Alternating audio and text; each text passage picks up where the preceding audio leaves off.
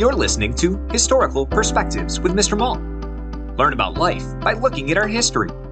Teachers, for more information about historical perspectives, search Mr. Malt's Marketplace on Teachers Pay Teachers or at mrmaltmarketplace.com. Happy learning!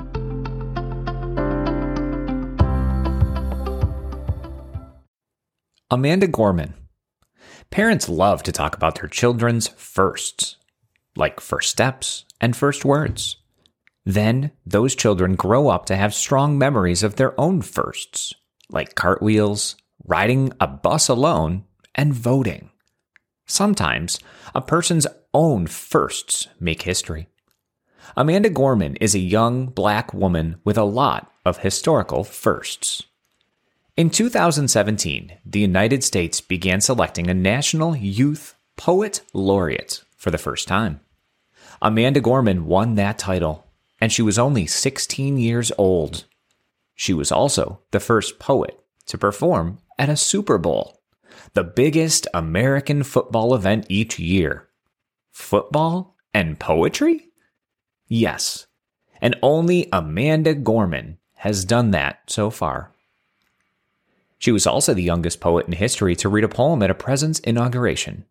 That poem, The Hill We Climb, is her most famous. It exploded on social media and made her a star. Since then, she published a picture book and a collection of poetry. Her book is the first poetry book to be #1 on the USA Today's best-selling books list. Raised by a single mother who is a teacher, Amanda Gorman loved writing since she was a child. Writing was easier than speaking for Amanda. The R sound was especially difficult for her to say. As she grew, she worked on her speech challenges and her writing strengths. She had special classes for speaking, and she joined a writers group to improve her writing. While working on her most famous poem at 22, she said she wrote only a couple of lines a day.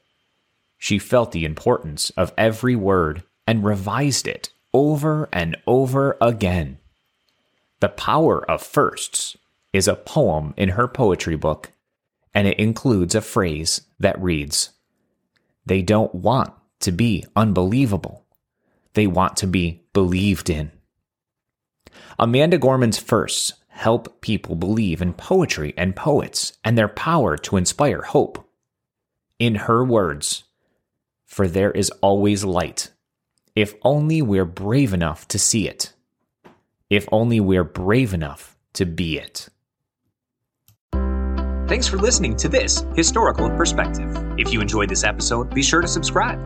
Also, search for Historical Perspectives on Teachers Pay Teachers to learn more about other topics, such as the Golden Gate Bridge, Henry Ford, schools in the early 1900s, and so much more.